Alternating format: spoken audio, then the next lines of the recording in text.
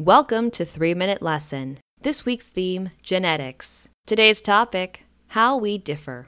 As of this recording, the now 100% complete human genome contains 3,054,815,472 nucleotides across all the chromosomes. Nearly all humans have two versions of each chromosome, with one coming from each parent. So the average person has about 6.1 billion nucleotides of DNA.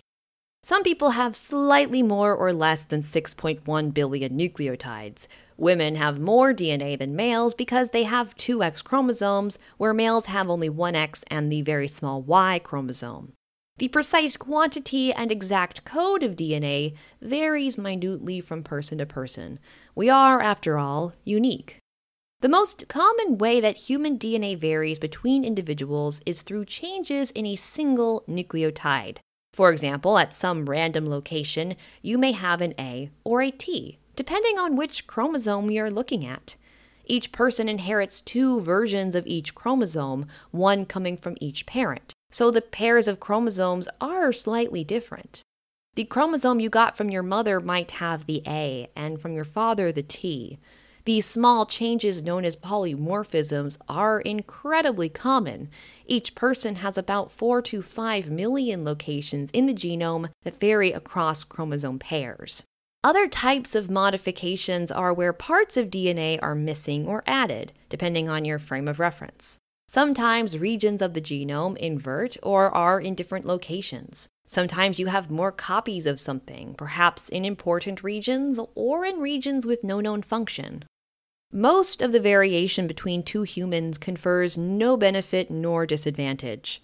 Many locations, of course, can, resulting in anything from small physical characteristics to devastating diseases. Human variation originates in mutation.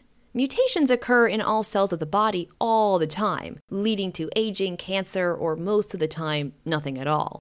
However, these mutations are almost never inherited. If mutations happen in cells like sperm or eggs, they can be inherited. By chance, these mutations can stick around generation after generation, changing in frequency over thousands or even millions of years. There are several mutations that occurred in the ancestor of humans and chimps that are still variable in both species to this day.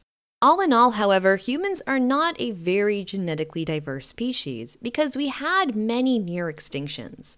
Chimpanzees from Central Africa have about twice the number of polymorphisms than humans do. We may think humans are diverse, but genetically, we're all closely related. This has been your 3-Minute Lesson. See you next week. If you like 3-Minute Lesson, rate and review if you so choose.